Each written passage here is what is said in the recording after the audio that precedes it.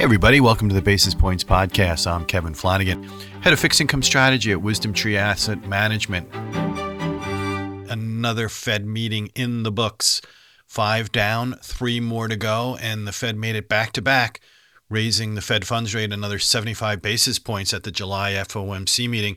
So that brings our new target range for Fed funds up to 2.25% to 2.5%. And, it was interesting. Similar to last month's meeting, the voting members confronted a higher than anticipated CPI print prior to getting together, and we're faced with, an expectation for potentially an even more aggressive move. But, unlike the June meeting, the policymakers decided obviously to maintain the status quo, if that's what you want to call 75 basis point rate hikes these days, and not break any new ground and raise rates by a full percentage point. So now with this latest move, the current Fed funds target matches the peak that was implemented during the last rate hike cycle that ended in late 2018. But there's one big difference: the speed at which this target range was established. During that last rate hike cycle, it took 3 years to get to the point we're at right now. Present scenario only took 4 months.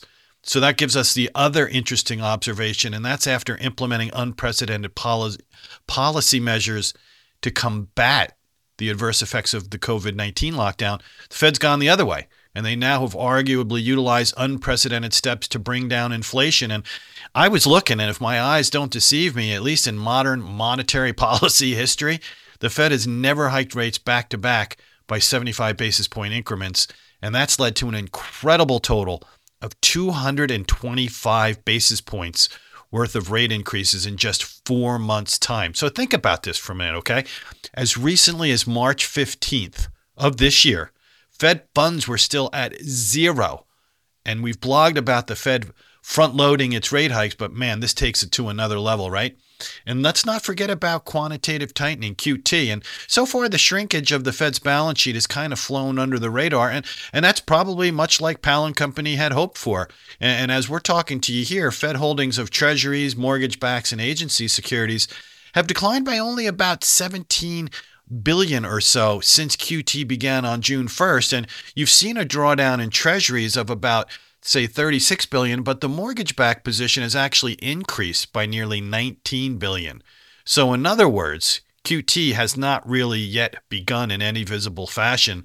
And according to the Fed statements today and their own plan for reducing the size of the Federal Reserve balance sheet, the pace of QT is expected to pick up speed and reach maximum monthly drawdown levels beginning in September. So what can we expect for the rest of this year? I mean, we just discussed QT. That's essentially on autopilot for now. Rate hikes, obviously another story. And on this front, the most important consideration is the Fed should continue to raise rates at the 3 remaining FOMC meetings this year. And the only unknown is going to be how much at each gathering.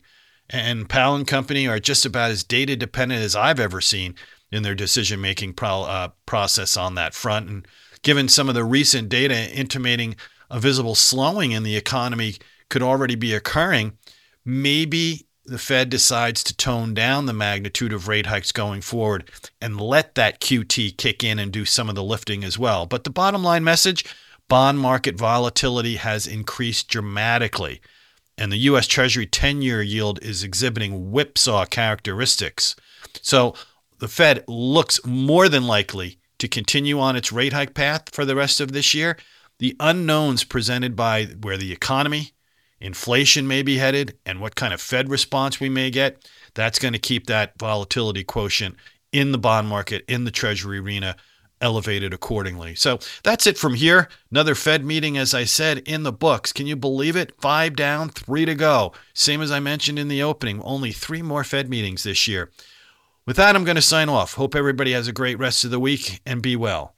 And before investing, carefully consider a fund's investment objectives, risks, charges, and expenses contained in the prospectus available at wisdomtree.com. Read it carefully.